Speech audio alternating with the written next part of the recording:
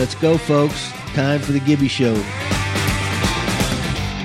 How you doing, baseball fans? And welcome to another edition of the Gibby Show, presented by Miller Lite, the official beer of Major League Baseball and the Gibby Show.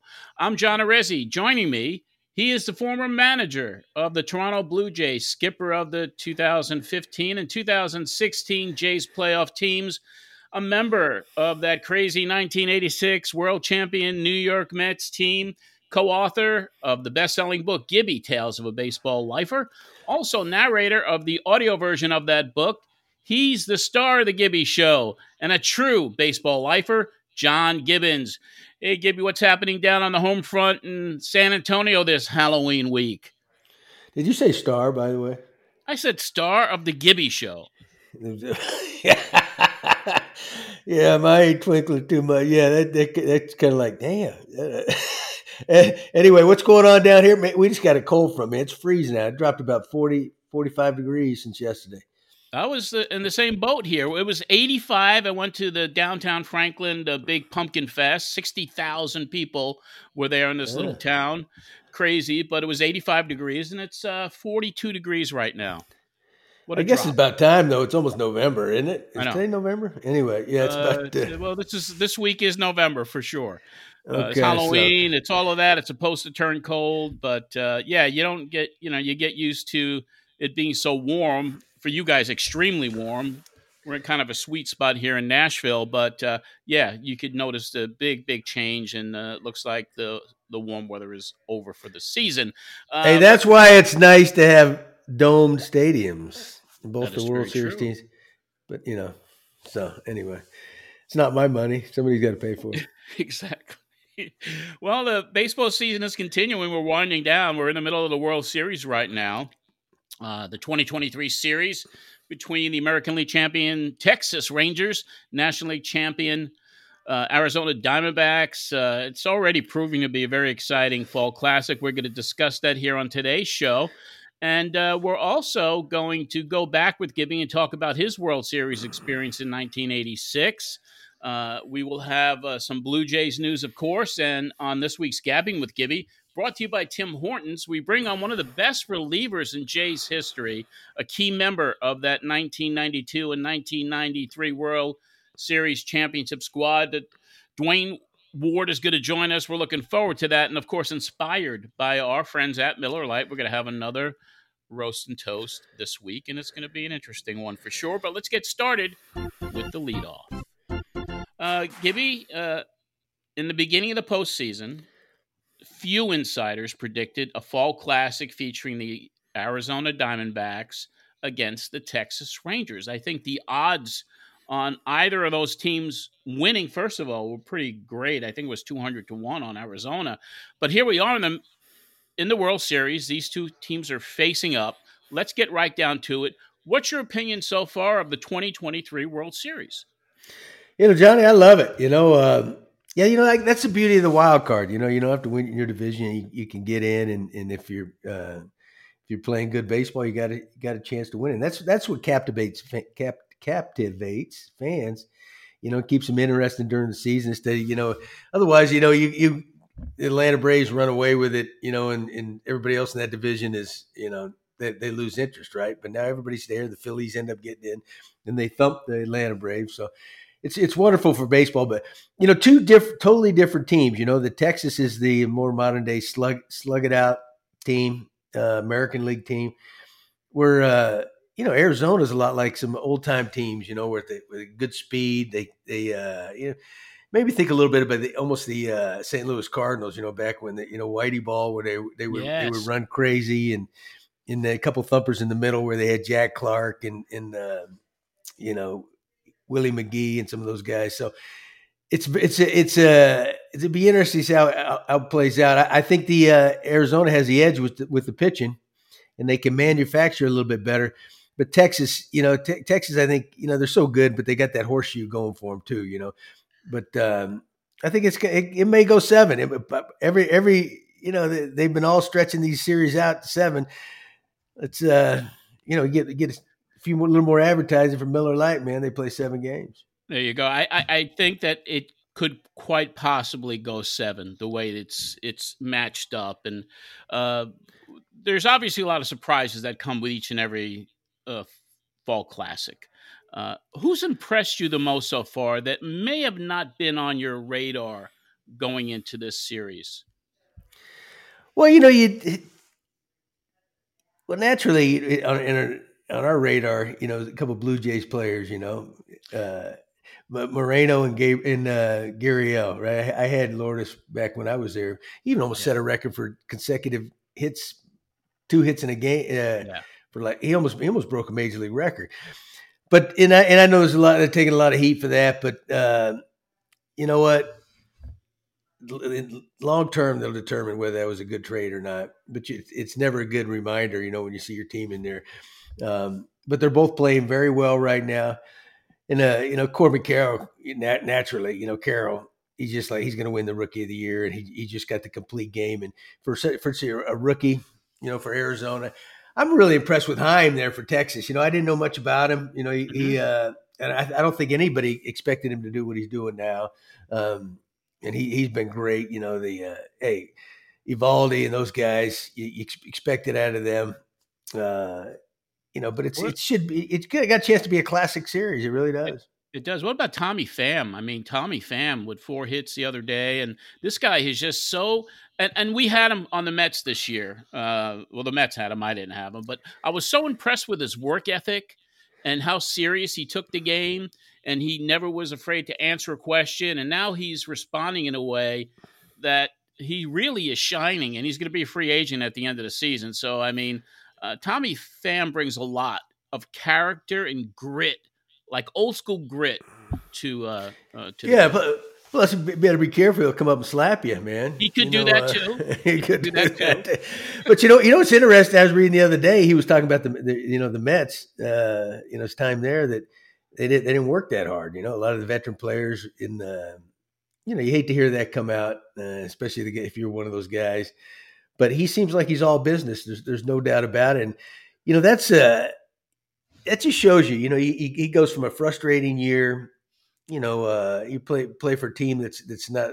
Is really struggling. It's his free agent year, like you said, he can be. And now you get traded to a team that's in it, and you're in the World Series, and that always brings more value to you. And he's been able to showcase it. But I've always heard he's a hard-nosed dude back from his days in St. Louis. But get out of the way, man. He'll slap you silly. Yeah, he takes the game very seriously, and he takes his job very seriously, and it's kind of interesting to watch. But I was happy for him to see him perform as well as he's done so far in the series. And with the series, as we tape this, they're tied up 1 game apiece. Do you have a prediction? Who do you think is going to be the eventual champion?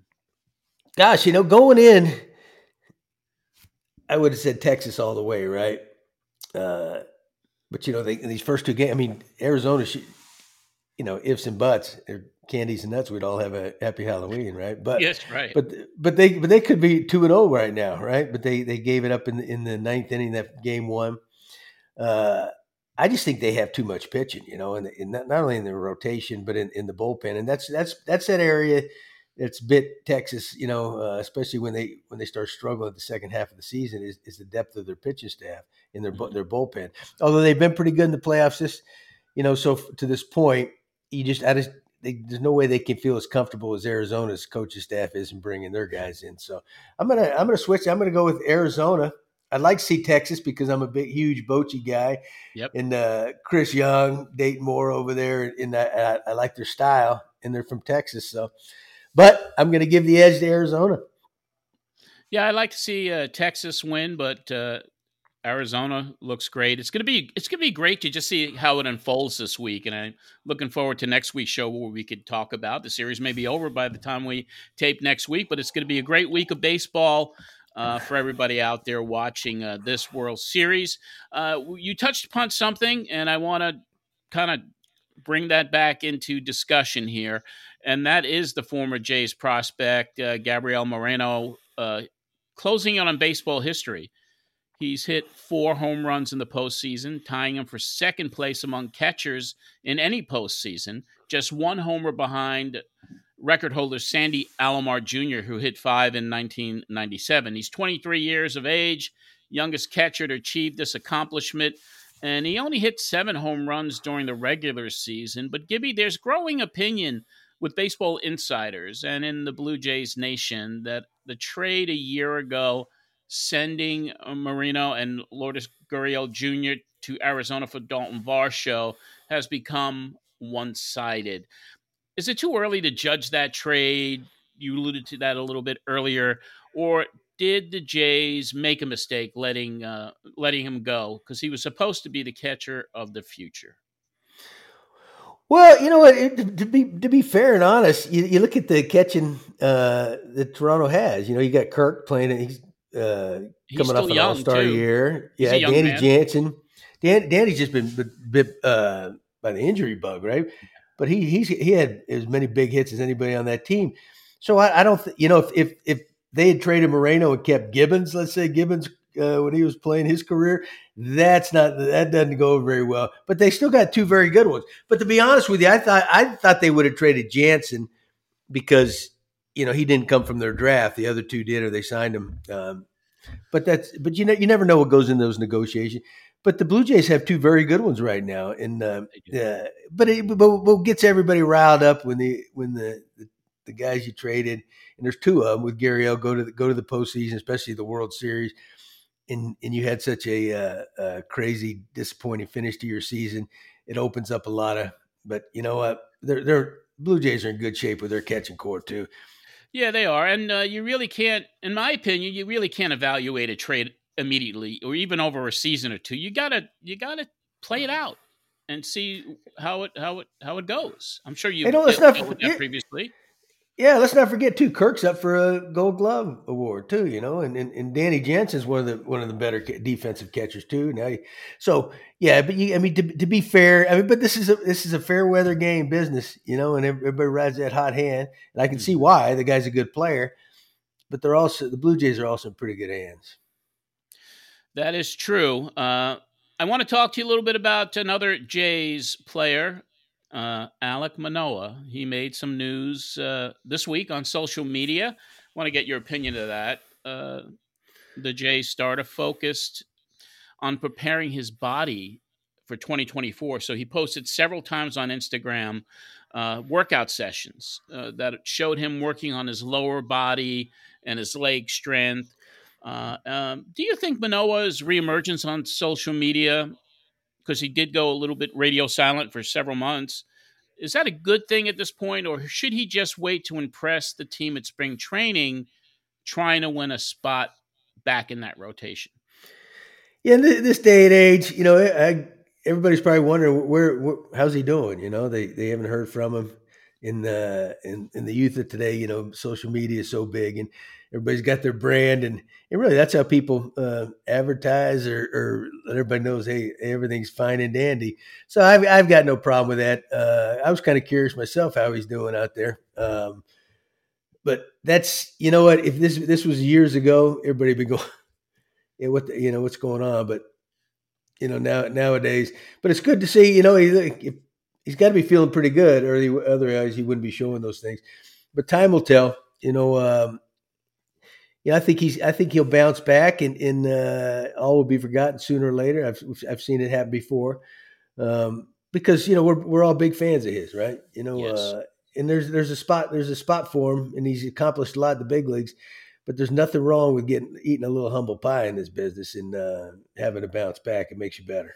Yeah, he's planting those seeds right now for when he shows up in when the whole team shows up in Dunedin, and that's really not that far away if you take a look at it. So it's good to see him at least working hard, planting those seeds, and I know that he has a lot to prove next year. And we've had him on the show. Great young man, and we all wish him the best, of course. Yeah, he'll be back as good as ever, I think. Yeah. Well, you are listening to the Gibby Show, presented by our friends at Miller Lite, and World Series it goes hand in hand with Miller Lite. When that first pitch is thrown, you pop one open. I'm sure that you're doing the same there in Texas. Just don't be drinking one per inning for crying out loud, Johnny. That No, might be no, overdoing I it a little can't do bit, that. No, I'm older Especially now. if it I goes, can't. especially if it goes extra innings, like the other night. Yeah, you know, my Hey, my my beer in college was Miller Lite, and I remember a 6-pack being $2.20 when I went to college in Boston. A gosh, lot of times have Miller Lites changed, huh? back then at the dorm, and still loyal to Hey, this day. that's right, man. There's a reason they're the sponsor of Major League Baseball. That is right. They are the official beer of Major League Baseball, and of course, here at the Gibby Show, and anytime is Miller Lite. It's the light beer that tastes like a real beer. Gibby, for a major leaguer, there's nothing like being part of the World Series. From the youngest rookie to the journeyman to the elite player, the World Series is the ultimate. And although you didn't get there as a skipper, you did get there as a player, and that was in 1986 for the New York Mets. You were part of that World Championship team, although you weren't on the active roster. You were in the bullpen, but you were part of it. One of the most exciting World Series in history. You had a taste of it with that amazing Mets team of that year. What do you remember most about the World Series of 1986 being a part of that team, which, by the way, was the last Mets team to win a world championship? Yeah, Johnny, what a thrill. I got called up. In the beginning of August, Gary Carter got injured. I went up there and caught, and then I stayed with the team through September. Then they kept me around for the playoffs. I wasn't on the active roster. If somebody had been hurt, they could have activated somebody, for the next series or what have you. So my job was to catch it in the bullpen. It's funny, I always end up in that bullpen. I must be one of the better bullpen catchers around. That seems like my Of ticket all time. of all time.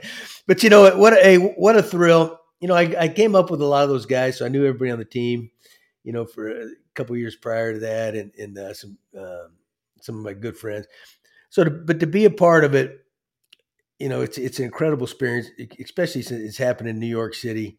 But the thing that really stands out is what they're known for is that comeback, right? The Bill Yeah. Buckner, Mookie Game Wilson. 6. Yeah, and at the time, everybody thought that was over, right? But except everybody but the baseball guys who knew who the better team was. Actually, the Red Sox were the dynamite team too. They The were. Angels, the Astros, all 4 teams in the finals there. And so I'm sitting down there in the bullpen. They brought the mounted police in there. These big old workhorses, man, and because they're going to go on the field if Boston wins it. For crowd control. Well, you were there September 17th when they won the division, and fans trashed and tore it up. They tore that entire field up. I mean, it was the crazy, and I was there. You had actually got me my tickets. I was there, and I knew that the place was going to erupt, and I knew that society had changed a little bit, and they flooded that field and they ripped it up, and it was like horrific to see. So you being in the bullpen and all the cops, they were prepared then for what would. Oh yeah, and it's funny. They say they called down, say I'm pretty sure. I don't know why I can't remember exactly, but I think it was good. And they said get good and go in case this game's tied. Right, we got something going here, right? Yeah. And so I go down there, I'm squatting, and he's getting loose, and every pitch he threw, my glove would pop. Right, it was a loud area, and he was throwing hard anyway. And every time I caught a ball, these horses would like jump and they like turn, right? And I'm thinking, dang, man. But they had you normally could watch the game. I'm trying to watch what's going on here, man. I'm excited as anybody sitting in the stand. And they had plexiglass all the way around. So I'd catch a pitch, throw it back, and I'm trying to move around, see if I can see anything going on out there. And then, of course, then it ended that way with the Mets win, and we didn't have to take the field again. But so that's my greatest memory, and I bet that's everybody's memory, right? That the improbable or impossible comeback, right? But yeah, and you got the a ring. Baseball gods, they rewarded the best team.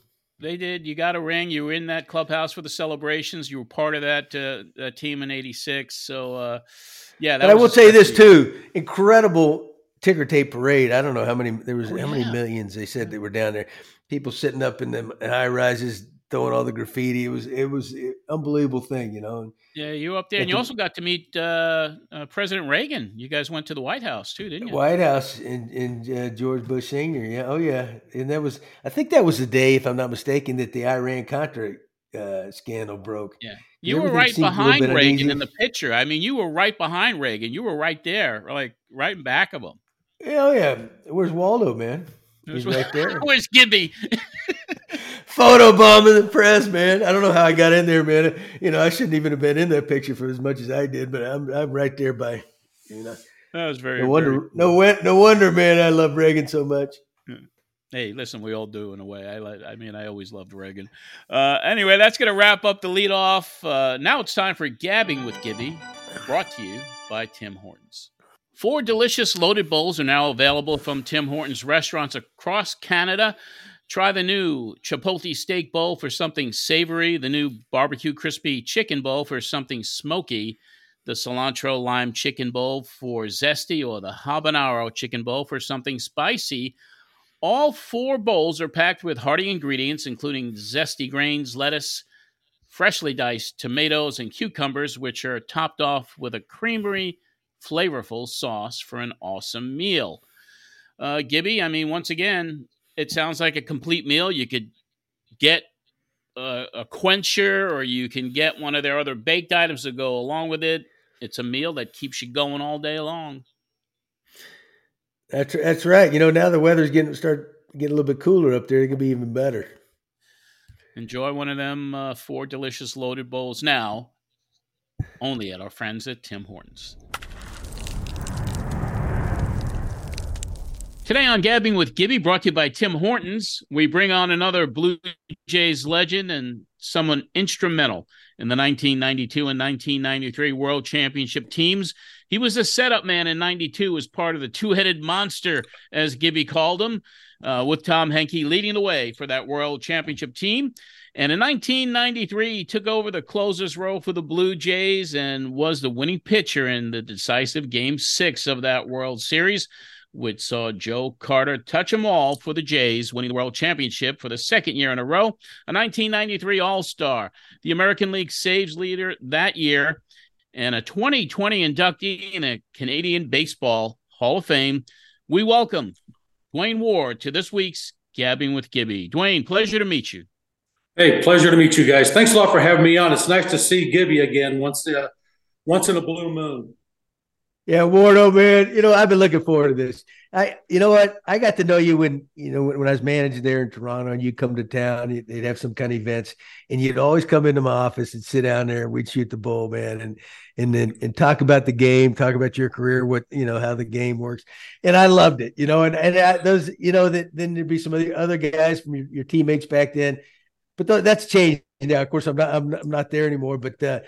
That's kind of the beauty of guys like us who've been in the game a long, long time, man. You can reminisce. That's why you're on here today, man, to tell some of your great stories. Well, that's the thing is that, I think what's changed so much for me was the fact that, seeing guys that, you came up just a little bit before me, a year or two before me getting into the big leagues and stuff. But to me, the whole thing is that you talk shop. You don't sit there and, in your cubicle and, do all your social media stuff. You sat there and talked shop because you may be able to tell me something that I didn't know, or I can implement into what I'm trying to do with my game, and maybe I can help you with yours. And that to me was what I came up doing. I think you did the same thing. I mean, look at the great pitching staffs that you caught, where you learn from one another, and I think that just makes you a better player.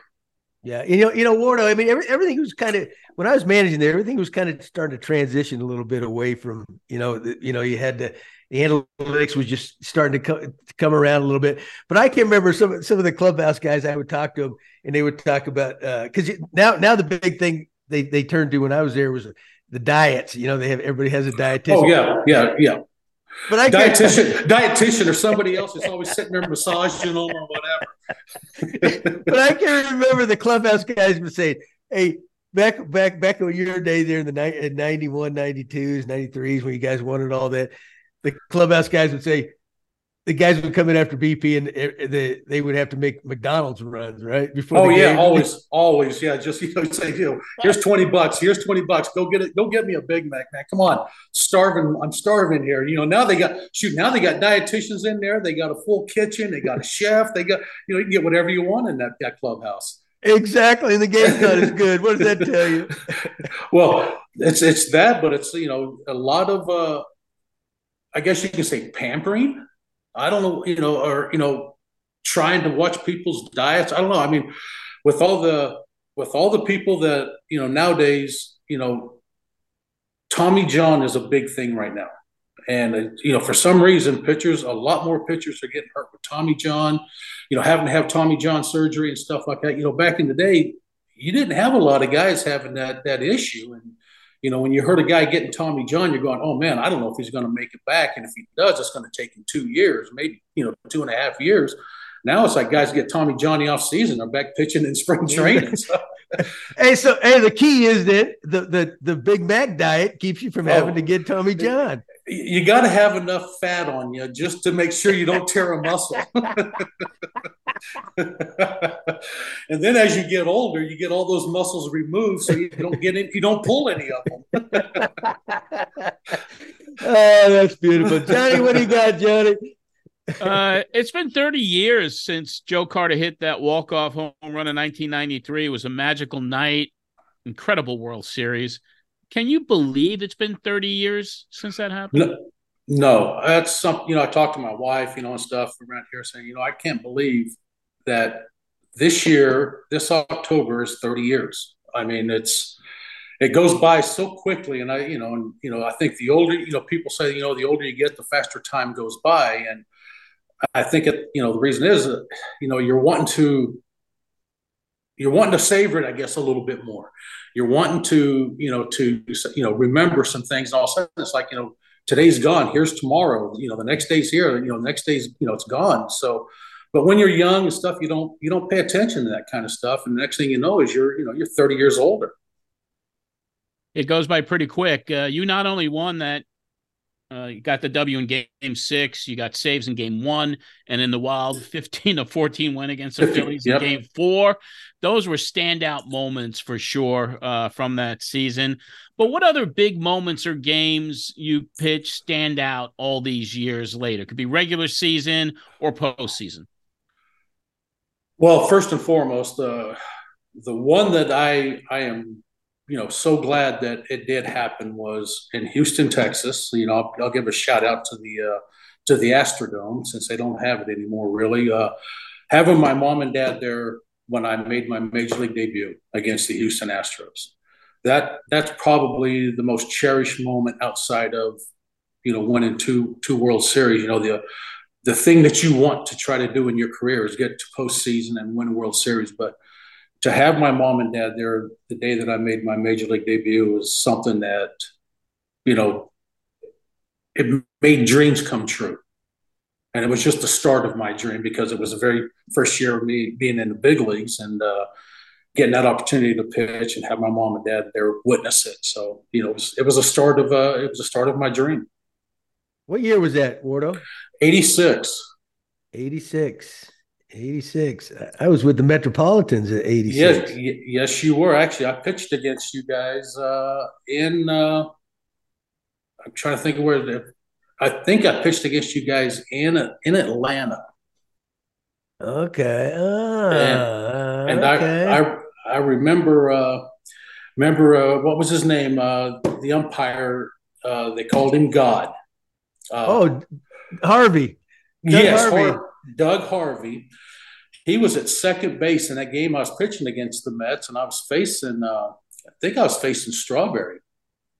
And I threw a couple of pitches in there that were really good, and I could hear somebody behind me, hollering, where's that pitch at? Where's that pitch at?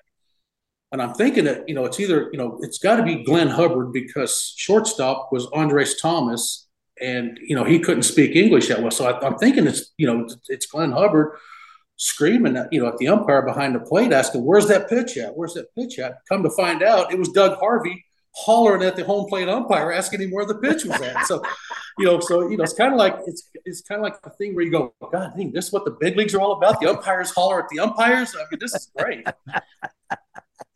That was the good old days, man. Now you Now you can't say anything out of line or anything like that. Oh, you can't even look. Well, shoot, if you even look at them wrong now, it's like somebody's got a problem, and they want to charge after the players. The players want to charge after the umpire. It's just almost like it's gotten to be such a gentleman's sport where you can't question anything, and if you do, you got to do it very quietly.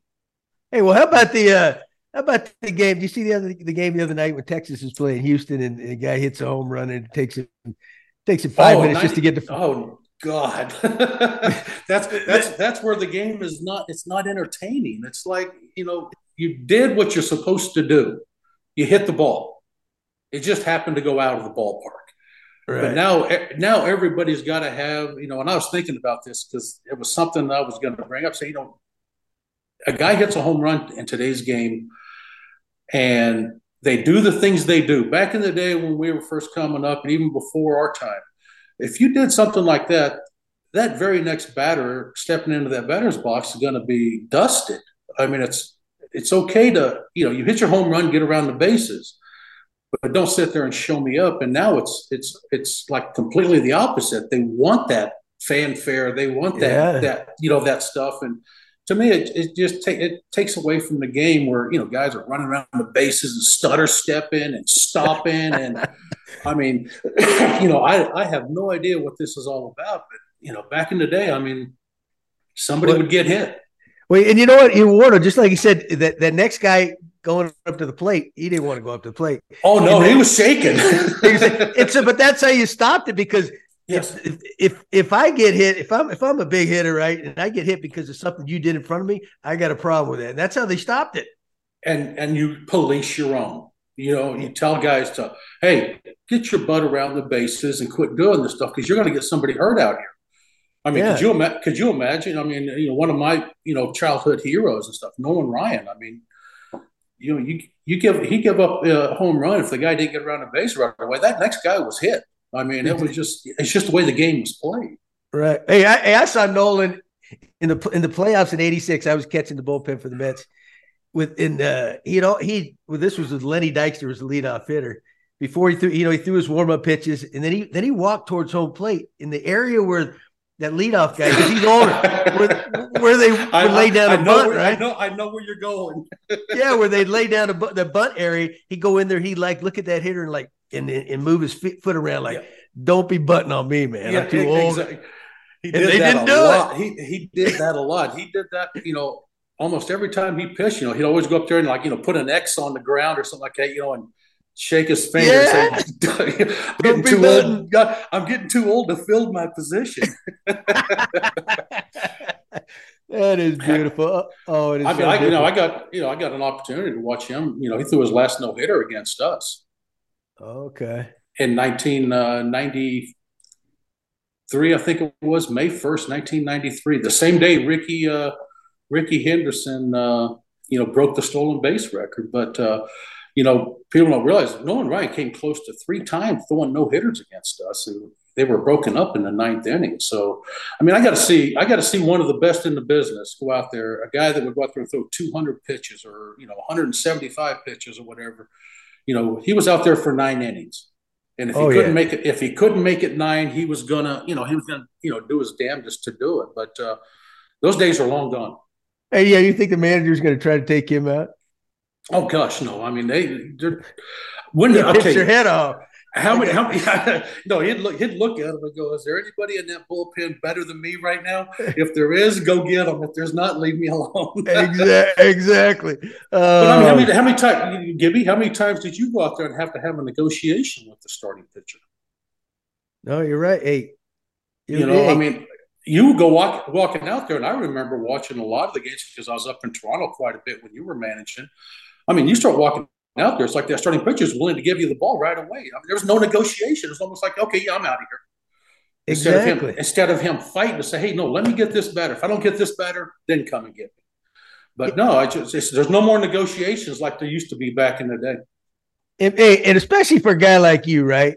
A bullpen guy, man, that you know what? Give me a break every now and then down there. Throw a few more innings. How about me getting a night off? I can remember. Well, look, how many you throwing over 100 innings, there was nothing to it. Guys don't relievers. When's the last time a reliever threw 100 innings? I did 5 years in a row. I threw over 100 innings out of the bullpen. The most I threw out of the bullpen, the most I threw one year was 132 innings. Yeah, that's incredible. Well, it goes back, and people have always asked me, do you think that was probably something that, got you hurt later on was, the frequency that you would throw and, the back-to-back days and, the lot of innings. And, it probably did play a part in it. But, way back when I first, was coming up and, I was at big league camp and stuff and talking with Gene Garber, talking with, Bruce Sutter, Terry Forster, guys like that, that came up in the, in the late 60s, 70s and stuff. Bruce Sutter looked at me and said, you know what? Hey, kid, if you get the ball offered to you, don't ever turn it down because you may never get it back again. And so it was something that was instilled in me to say, you know what? Hey, if you get the offer to get that baseball, go out there and perform, then, go do it. Don't turn it down. And I see that in today's game where guys will turn the ball down or they'll just tell the manager before the game even starts that, hey, I'm not available today. And that to me is just amazing that, these guys, their job security is so, strong that, they know that they're not going to get sent down or get released or get, whatever, so that's a whole different game that I don't know. Hey, well, I'm telling you, I don't know how many times I had to ask guys, hey, can you give us another one, right? They go one in. Oh, no. That's like pulling teeth, wasn't it? I mean, he said, hey, can you give me one today? And they, Cedar would always ask, and that's something, I got to credit Cedar with is that, as my manager and, he'd always ask me before the game or whatever, he goes, hey, can you give me one if I need it? And he knows that I probably had pitched maybe, a couple days in a row or whatever. And I'd look at him and say, let me play some catch and I'll get back to you. So I got there and play some catch, see how I felt. And I go back in there and say, yeah, if you need one, I'm available. But, there was times that, but he always asked. He never just said, hey, give me Wardo. He'd always ask. Right. Well, that's good. Yeah. But I can remember we were sitting in my office one time where I was talking to you about how many times you threw in a row. And you said, I can't remember what you said, but you said, well, they called down there to tell me get loose. And so I started getting loose and I couldn't get it to home plate. So I had to call him back and say, I don't think I can go tonight. No, that was in Oakland. And, I think I'd pitched 5 or 6 days in a row or something. And Jim Acker was with us then. So it had to be like 91, I think it was, because Acker left after the 91 season. But I think it was in 91. I thrown like 5 or 6 days in a row. And I got up and just started playing catch. And I bounced a couple of them to home plate, And Sully, our bullpen coach, looked at me and goes, hey, are you going to get it going? And Jim Acker looked at him and goes, "That's all he's got." he's trying to save it for the game, and that's what I was trying to do. Is just hey, let me just get my arm loose a little bit here because I'm going to get 8 or 9 more when I go out there in the game, and that was the story. I'll tell you, I bounced him up there. But Jim Acker goes, "Man, that's all he's got." Those days are long gone. Where pitchers, what was that? I just heard, it was big thing over with the San Diego Padres that their closer didn't want to come in the game in the playoffs or in the regular season. Yeah, Hader. In the 8th inning because he will not pitch more than 1 inning any appearance. And I'm like going, my gosh, you're trying to fight to get into the postseason, and you don't want to go out there and help your team by going 1 1/3 innings or 1 2/3 innings. That doesn't make sense to me. He's a free agent. He's protecting himself. Making sure he goes in there unhurt. But I mean, at what point in time? I mean, I know the game has changed where everybody is a specialist, Gibby. I mean, you got, and I'm sure you had to deal with it a lot. Sitting there going, we got to go lefty against lefty, righty against righty. And to me, I look at it as a bullpen guy. If I can't get a left-hander out, then why am I going out there to that bullpen? Because the minute I come into that ball game, they're going to start switching their lineup over. And that to me says I've got to be able to not only get my right-handed guys out, but I also got to be able to get those left-handers out. And that's something I think the game is kind of missing is that, you will have your closers face those lefties or righties, depending on which way they throw. But you don't have those guys beforehand trying to fight through that and saying, okay, I got to learn how to get a left-hander or a right-hander out. Yeah, exactly right. And what's amazing about your career, Wardo, is you were a hard thrower, right? And to throw 100 innings, usually the guys that would, that could chalk up a lot of innings were kind of your finesse guys, you call them thumbers. I mean, you were coming in there letting it fly just like the guys nowadays. And you threw over 100 innings. People can't appreciate that nowadays. Well, I think a lot of it is that today's game, and you got to see it up close and personal. Where I got to watch it every now and again when I was coming up to Toronto, and I get a visit with you and stuff. But nowadays, it seems like these relievers, they come in the game and just try to throw it as hard as they can from the get-go, because they know they're only going to probably be out there for 1, 2, or 3 batters. Yeah. And they're just like airing it out, and it's almost like it doesn't matter where it goes, but my velo was high. Yeah. Instead of sitting there looking, you can still have your velocity, but you got to have that command. I mean, I was thinking about this, and I wanted to ask you this question. I mean, when you're managing, when you're looking at, down in that bullpen, you got, 2 guys on, nobody out, and that starter's struggling. Do you think in your head as a manager going, God, who can I trust to bring in this game, not to give up those 2 runs that are out there on the pond? I mean, is that something that you had to think about that? And I got to thinking about that going, my gosh, we only had 10 pitchers on the staff. Nowadays, they got, 12, 13, 14, whatever it could be. And they got that conveyor belt that they just, up and down, AAA or whatever. And, giving the guy, a day off, whatever. Excuse me, call a guy up or whatever. But, we only had 10 guys, 5 guys in that bullpen. And I, remember talking with Cito, and, the season basically consists of about 1,450 innings. And how are you going to get your 10 pitchers to cover 1,450 innings? And nowadays, you got starters that barely get 200 innings. Oh, yeah. There's only a handful that even get 200 innings. Maybe not even that anymore. Exactly. And so, at least back in the day, and I can almost tell you your pitching staff you had over with the Mets, with Gooden and Darling and Schiraldi, and all these guys. Those guys are going to go up there and pitch 250, possibly 300 innings. So, that's got to make a manager's job so much easier to sit there and go, gosh, these guys are giving me 7, 8, 9 innings. At least I'm going to have at least 3 of these 5 starters going to give me 9 innings. Well, they have to, man. Yes, exactly, because you didn't have the help in the bullpen. Right, exactly. But that's where they became pitchers. They had to learn how to pitch. You didn't. Everything couldn't be max effort on every pitch you threw, or you wouldn't. You couldn't hold up. That's exactly right, and that's where I think that the game has changed so much as far as utilizing guys out of the bullpen. You don't. I would be terrified to be a manager today because one thing I do.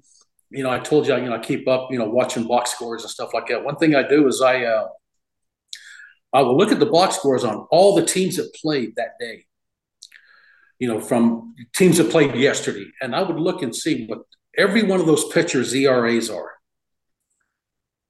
And I could almost count of the 30 starters,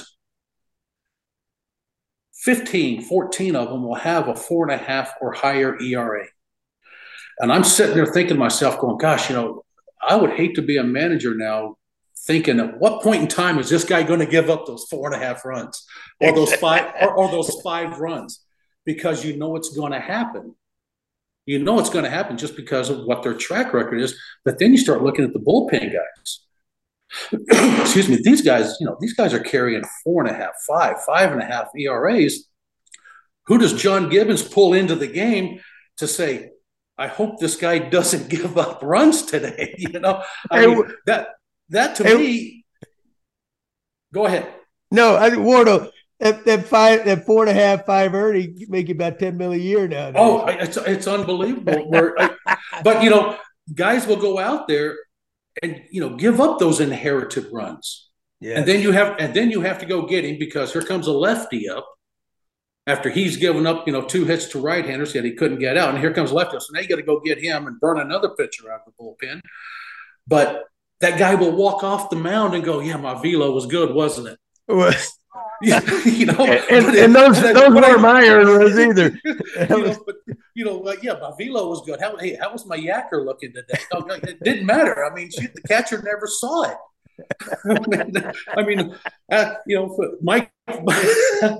Mike Flanagan was the best in the business at just making the game of baseball funny.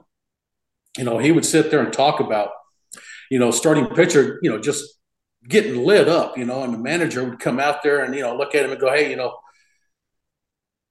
I think I got to get you, and he'd look at the catcher, he'd go, hey man, how's the stuff today? And the catcher would go, oh, hell, I don't know. I haven't caught one yet. And he goes, but Skip, I'm not tired. And the skipper would look at a starting pitcher and go, hey, look out there at your outfielders. They're dead. I got to give them a break. That's right. Hey, yeah, man. A lot of humor in this business, Oh, really. And that's what keeps you sane. And yes. To me, that's what I think, if people want to know what I miss most about the game, obviously I miss the competition. Right. If I could still play to this day right now, I would go do it because I love the competition. But the thing I miss most is the clubhouse. Yes. Just the camaraderie, the fun, the pranks, the jokes, things that everybody in baseball doesn't get to see except for those chosen few that are on the baseball team. And that's what I miss, that camaraderie of just relaxing and not worrying about who I got to get out tonight. And hanging with the boys, And people say, do you miss the game? And I say, yeah, I miss it, but I don't miss having to think about who I'm going to face today. Exactly. I don't miss that because that's just added pressure. Exactly. This doesn't work anymore. It's like what they, speaking of my hero Nolan, you had so many guys taking the day off when he pitched, and we called it Ryanitis. Right. Yeah. Guys said, no, I ain't hitting off this guy today. It ain't gonna happen. So everybody had Ryanitis when he was pitching. Hey, quick story. Then I get turned over to Johnny for a minute because Ralph Garr, you remember Ralph? Oh, couldn't stop talking. Oh yeah, Ralph. When I was playing in AAA, Ralph was one of the coaches for the Richmond Braves, and I was in AAA with the Mets. We had a rain delay, and so a few guys on each team were getting together laughing, right? And Ralph, like you said, Ralph loved to talk. So he started telling the story about Nolan Ryan, right? He was leading off when he was with the Braves, and he went up there. How the leadoff hitter will go up there, work the count, maybe see a few pitches. And then he goes into the dugout and tells the guys, what he's got. Yeah, that was the leadoff guy. Yeah, so they said Ralph went up there, and he was telling the story, like 3 pitches up Nolan, right? Came back to the dugout, and somebody said, "Hey, Ralph, hey, what's Nolan got today?" And he goes, "Gee, this game is over." One hitter. We got no chance. We got no chance, boys. We got no chance. So many people had stories about Nolan Ryan about when he was on his game. I mean, they all said it. He was unhittable, and I think he was just wild enough to scare the living hell out of people. Oh yeah, just wild enough. He'd let one fly here and there just to remind them, and all of a sudden, guys, they started, oh, my back's bothering me a little bit, Johnny, what do you got for him? Oh man, this is great. Just listening to you guys, and I don't know if you've seen that Nolan Ryan documentary that came out earlier this year. It was just fabulous on his entire career. You know what? No, I didn't see it. I've been meaning to watch it. I haven't watched it yet. Yeah, we'll make sure we get you a link because it's on all a couple of the streaming services now. I saw it in the theaters and it was just fabulous. And what a performer, what an athlete he was, and he put the fear into everybody you face. So I love Nolan Ryan myself. Got the chance to see him when he was with the Mets years ago. Well, that was a lot of what if you threw hard. and I don't know if you're going to intimidate a hitter, but you can, I always went out there on the mound and tried to do, I wanted to pitch on intimidation and emotion. Mm-hmm. I wanted to try to intimidate hitters, and there's some that you can't. Other ones they just didn't give a damn. They're, hit me if you want to hit me, but I'm going to come in here. But I wanted to pitch on emotion and intimidation, and if intimidation didn't work, I wanted to do it on emotion, and that was something that I tried to keep going through my whole career. Was that whole idea is just try to be one step ahead of that hitter. Yeah, absolutely. Yeah, I got a kind of a two-parter for you, and we're going to go back a little bit. When Henke elected to become a free agent after '92, you were you disappointed that he was leaving, or excited that you were finally going to get a chance to be the closer for '93? And if you can, describe the dynamic over the years with you and Henke. Well, first and foremost, we had a great relationship. Tom and I really, we got along good. We were friends, and we still are friends to this day. A lot of people wanted to know if we had any animosity toward one another because, here's Tom Henke, the closer, and here comes, Wardo up, wanting to take Tom's job. No, doing all the dirty work, all the So that's basically what I did. I went out there and pitched those 3 innings when the starter got in trouble, and then he comes in and pitches 1 inning, gets all the glory. But no, we had a great relationship. We had, and I always tell people that you watch the game of baseball today with so many relievers coming into a game where heck they might use 7, 8 pitchers in a game, and that to me is just it's unbelievable that you need that many pitchers to get through 3 or 4 innings. That to me is unbelievable. But I would always tell people that when I came in the ball game, we will not see Tom Henke if I don't do my job. If I don't do my job, we're never going to see Tom Henke. As long as I can do my job, we're going to be able to watch Tom Henke do his job. So I always said, no matter what the situation was, coming in with nobody on base, guys on base, whatever, I want to keep that game right where it's at. So I give Tom Henke a chance to come in that night to pitch. And I think that dynamic was so good that people started almost saying, the Blue Jays have got 2 closers in the bullpen, not just one. And I remember talking to Cecil Fielder after he left, and a lot of other guys in the game. They just basically said, "You guys have taken this game of baseball from a 9-inning game to a 6-inning game because of what you guys have in that bullpen. If we don't get to the starter, we're going to have to fight with those guys in that bullpen, and we don't want to fight with them because the game's going to be over." And I think that's where we kind of changed the game a little bit. Then you start seeing other teams getting those same kind of dynamics going in there where they have, a couple other guys in that bullpen that could be possible closers on other teams. But was I sad to see him go? Yes, because he was my teammate, and he was my friend and stuff. But it opened up an opportunity for me to do something. After setting him up for 8 years, I get a chance to go out there and shine as a closer. And, thank God it worked out good. I mean, if I'd have got out there and, and just, messed all over the bed, I mean, then I go, man, we get to go back and get Tom Henke back over here. But no, it was an opportunity for me, to come out of the shadow and into the spotlight. And unfortunately, I hurt my shoulder that year and hurt my pitching hand, but, in '94. And so, but it was good. I think I got a lot of attention, even being a setup guy for Tom Henke, just for the fact that people were so aware of what we had coming out of our bullpen. So, I think my peers, gave me the respect that I think I earned. Yeah, 2 closers, man. That's as good as any, you 2. And now look at it. You see a bunch of guys out there like that can throw hard stuff. But I mean, to me, I think Tom and I, and then I think you can look over at some other teams that did the same thing. Oakland A's had a little bit of that. You had a couple other teams. I'm trying to think of who they were off the top of my head, but you had a couple other teams out there that had that kind of the same dynamic where they had those those quality relievers in front of that closer, which possibly could have gone on to another team and been a closer, or a 1-2 punch like what Tom and I were. Yeah, exactly. There's not a lot of that anymore. I mean, the 1-2 punch.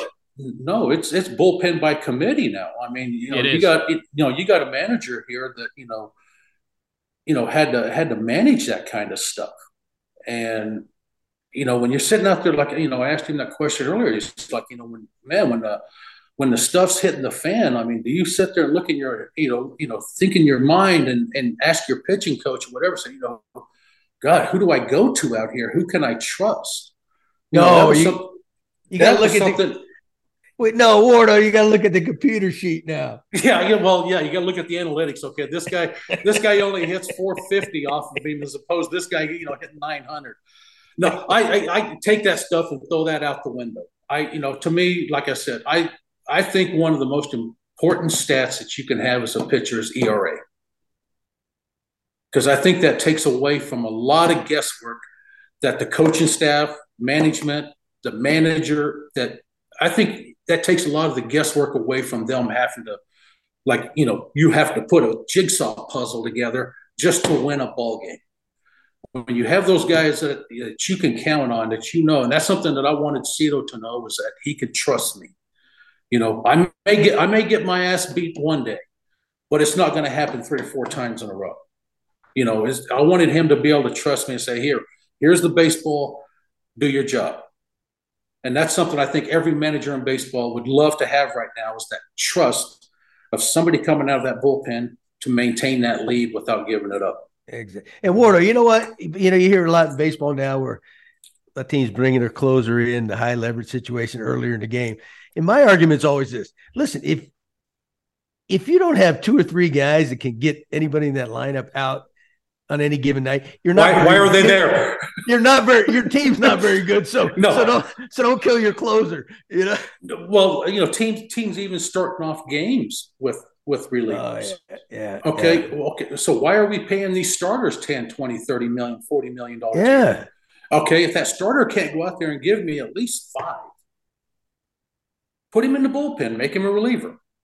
I mean, to me, the game has gone so analytical, where first time through the lineup, second time through the lineup, third time through the lineup. Well, hell, there's nobody in baseball except for a handful of people that get the third time through a lineup. And so now you're having to, like I said, put that jigsaw puzzle together on the fly with who can I trust with this lead? And, looking at the numbers, like I said, if I have a guy that has a low inherited runners, stat and a low ERA, I think I'm going to trust that guy more than a guy that can throw the ball 100 miles an hour and has no idea where it's going, because I know the stuff's going to start hitting the fan. Exactly. Walking guys.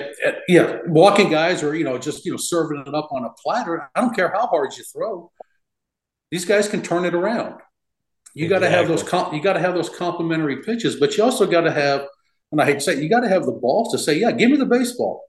I'll face whoever, whenever, any situation.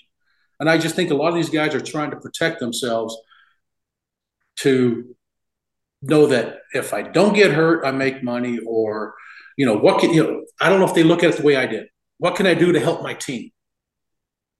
Yes.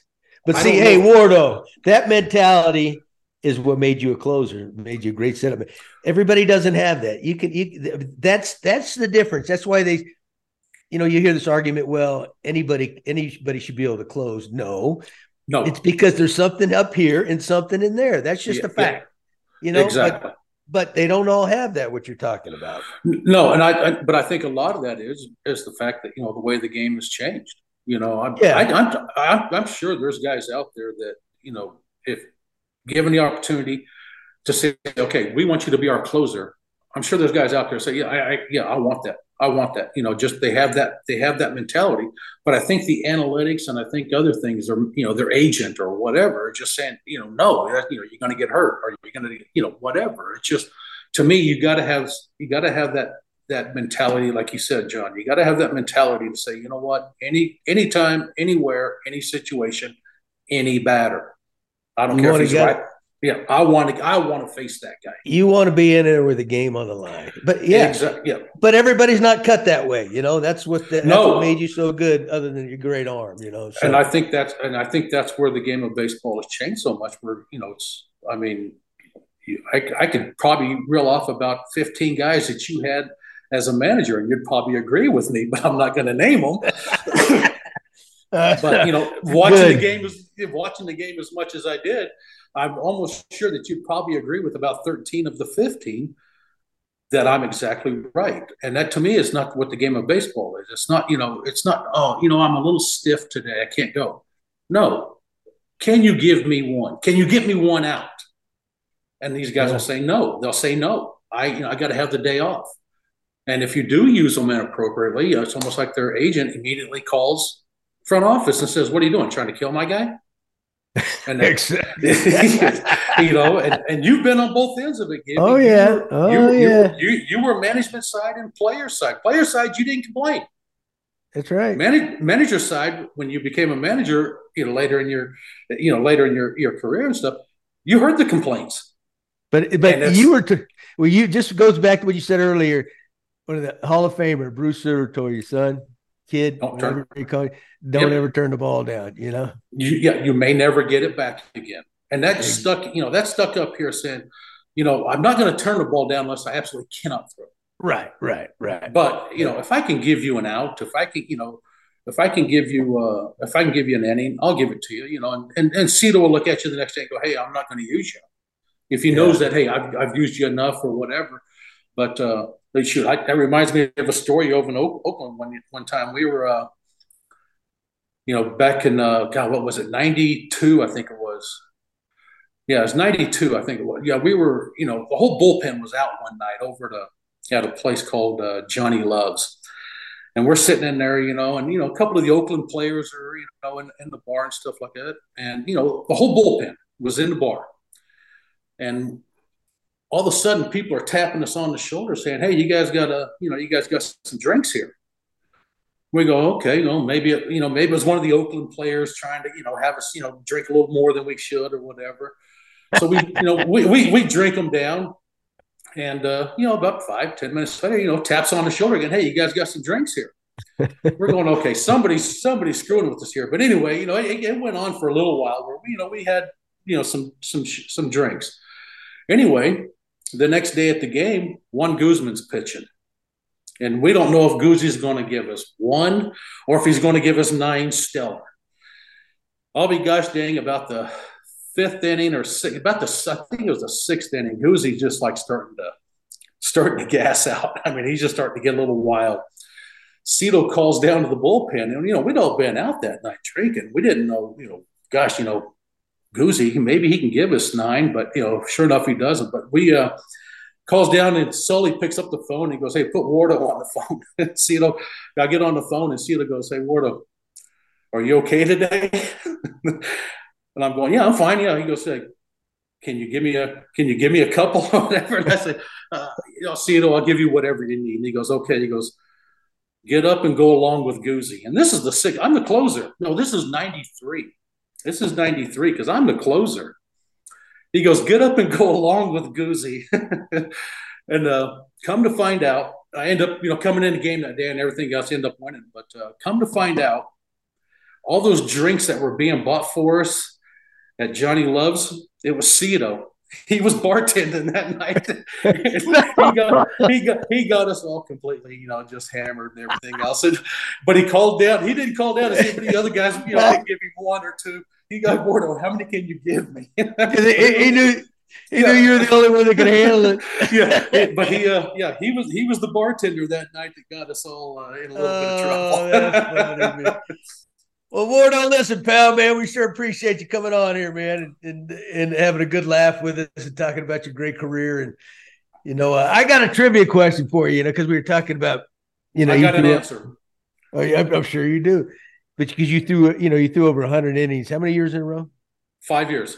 Where that's unheard of. All right, who threw the most innings bullpenner in the history of the game? Most innings as a bullpenner? Coming out of a bullpen pitcher. Oh gosh, you know what? That's got to be what, Jesse Orozco? No, I'm talking about innings. No, Oh, innings in a oh, year. oh, innings in a year. Uh, God, Mike Marshall, Mike Marshall, how many? 1970. What year was it? I 1976, think I think it was. it was right around that time. You got any Yeah, idea how many? you know what? Mark Eichhorn in 1986 threw 158 innings, I think. I think Mike Marshall was right around 168 or 170. More than a starter. 208. Yeah, you know, he pitched in 106 games that year. How about that? He pitched in 106 Man. games that year. Unbelievable. But I mean, that was, I mean, the guy had a rubber arm. He really did. I'm sure you remember Mike Marshall. Yeah, but I'm to say he wasn't Yeah. bringing that, popping that velo like you, No, man. no, he wasn't. That's the Pitching. things that, he was like Mark Eichhorn. Screwballer, I think, Yeah, wasn't he? yeah, yeah. And he could go out there like Mark Eichhorn, who was a side armor and, just, pitch game after game after game and just really never taxed themselves that much. So, Yeah. yeah, Mike Marshall, I remember that, just, I 208. thought you were going to ask me who threw more innings, 100 innings or more in, consecutive years. Rollie Fingers. He threw seven. Raleigh. He threw 7 years in a row of 100 innings or more out of the bullpen, You're right there on his tail. and he was a closer. That's right. That's right. Over 100 innings, 7 years in a row as a closer. Damn. Yeah, but I thought, I used to take the baseball encyclopedia with me on the plane and look at stats that people had way back when and everything. Hey, I got one quick story before we let you go too again. Because remember Rick Waite, the old left-handed pitcher? Waiter. Yes. Waiter was my pitching coach in the minor leagues a few years. And I think when he finished in Milwaukee at the end of his career, when Raleigh was in Milwaukee, right? And I think George Bamberger might have been the manager, but he had a rule with George because it was the end of Raleigh's career. He says, if you get me up in the bullpen, I'm in the game. I'm in the game or I ain't pitching, right? So Waiter's at the end of his career, and he's pitching in the bullpen now because he was a pretty good starter. Yeah. So he says he's down there one night, and the starter's getting in trouble. And they call down there and say, get Fingers going, right? All right. So he gets up and he's throwing. And then the guy gets out of it. So they sit him down. And then the starter goes back out there for another inning. Gets in a little trouble. They call, get Fingers going again. Everybody's looking around. They can't find him. He left. He went in his shower and he said, and then he told him, he said, listen, I told you, if I get up and start throwing, I'm in the game. Otherwise, I ain't pitching. Sure enough. Okay. He goes in, just starts ripping it off, taking a shower. Oh, that's beautiful. Could you imagine that happening today? I can. I can imagine that happening today. Yeah. In this game of baseball. Those guys told you. I told. Yeah. Yeah. If I get up, if I'm not in, I'm going into the shower. I mean, I could see that happening today. But back then, that's priceless. I mean, something like that. It's like, I'll give you one more story. When we first got Jack Morris in 92, I think it was, we got Jack Morris. Jack was always one of those guys that wanted to go 9. I'm going to go out there. I'm going to go 9. Dave Steve going to go 9.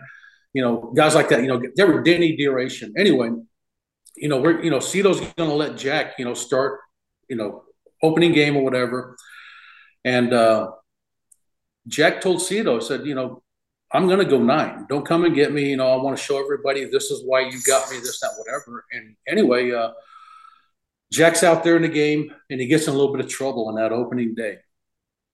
And his first start. And Cito comes out there and goes, hey, let me get you. He goes, no, Cito, I can finish this. I'm good. I can finish this. And Cito goes, no, Jack, let me show you what we have in this bullpen.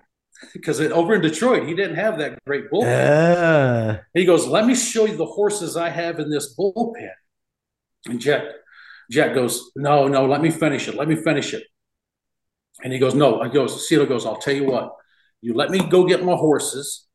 If you're not happy with it, next time out, you tell me when you want to come out of the game, if you want to come out of the game. Anyway, Jack goes, okay. He gives Cito the ball. I come in, pitch like an inning or two or whatever. Bam, bam, bam. And here comes Henke in behind me. Bam, game's over. Jack gets the W on his first start as a Blue Jay. Henke gets the save that day or whatever. Anyway, Jack goes walking by Cito's office in the clubhouse, and he looks in there and he hollers at him, "You can have that damn ball anytime you want it." Yeah, that's beautiful. Because he didn't, he goes, "Let me show you the horses. Let me show you my horses." It makes a huge difference. Well, I mean, look at the pressure it takes off of your starters. Oh yeah. Look at the pressure it takes off of that. Starters, coaching staff, manager. When you sit there and go, "Man, I'll tell you what. Look at the horses we have on this staff. Let's use them," and that just makes a world of difference. And you guys were one of the best all time, man. But Ward, listen, pal, we sure appreciate your time, man. And it's my pleasure. Hey, don't be afraid to do it again. We'll do it again, huh, Johnny? Oh, absolutely. It was a pleasure. And by the way, that documentary, Facing Nolan, is on Netflix. Oh, yes. That's right. Okay, I remember it now. Yeah, I'll have to watch it. All right, bro. Pleasure. Johnny and John, it's nice seeing you. Look good. Don't fall in love too much up there in that Montana area.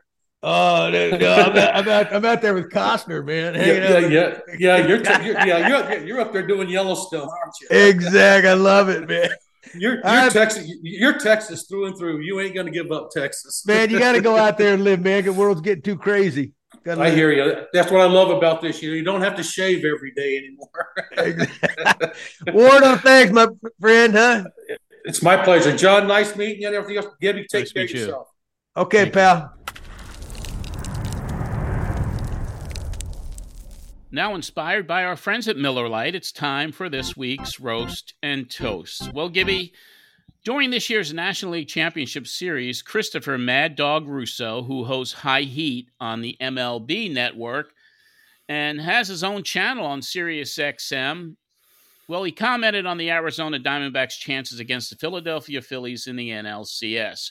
Russo did not think the Diamondbacks had a chance to win either Game 6 or 7 in Philadelphia, and he went as far as saying he would retire on the spot if Arizona won and made it to the World Series.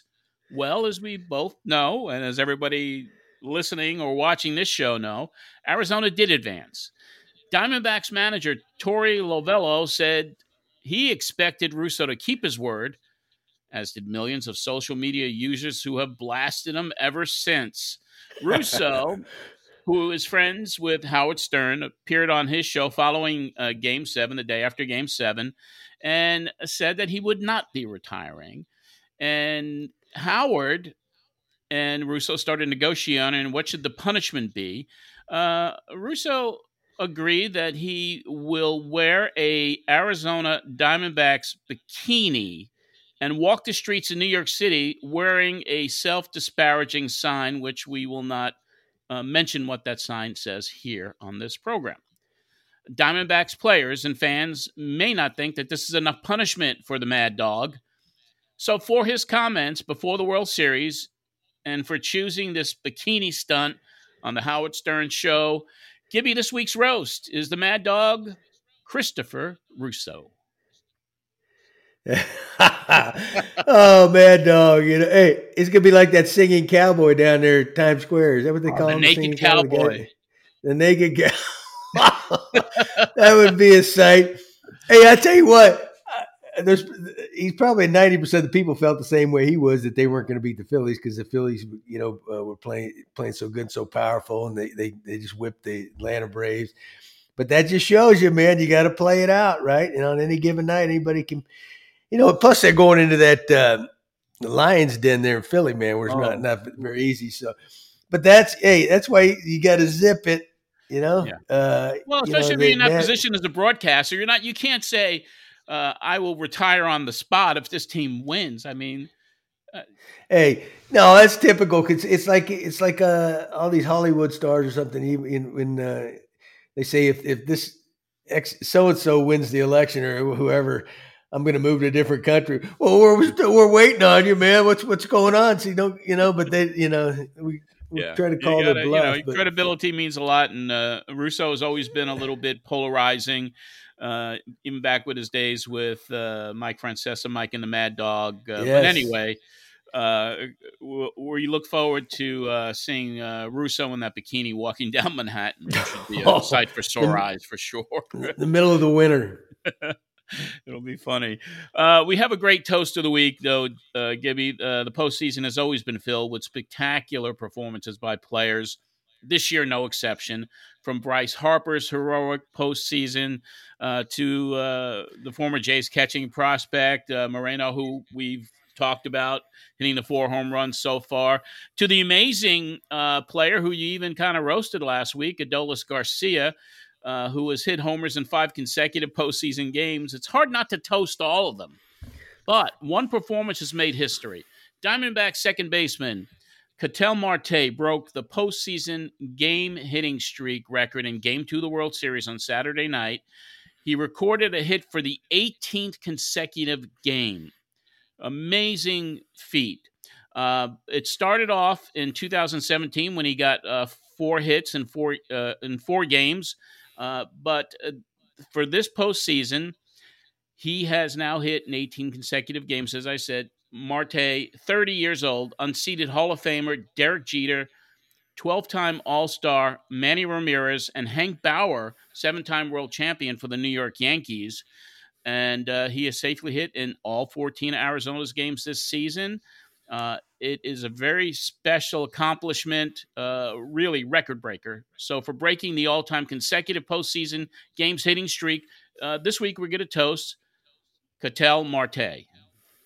Yeah, incredible. You know, what a good looking player, you know, and I know he's not some youngster that's been around. He's been around a little bit. But you think about it too, in the postseason where, you know, the pressure's ratcheted up. You know, you're facing the best pitchers in the game. I mean, they help get their, you know, teams to the postseason. So you're not facing any weak sisters in there anywhere. Incredible feat. You know, he had the big walk-off against the Phillies in that home game there in the series before this.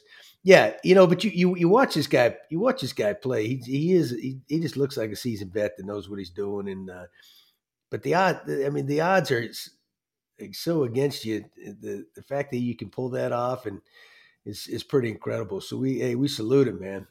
He's going to get a good chance. He'll get a few more too.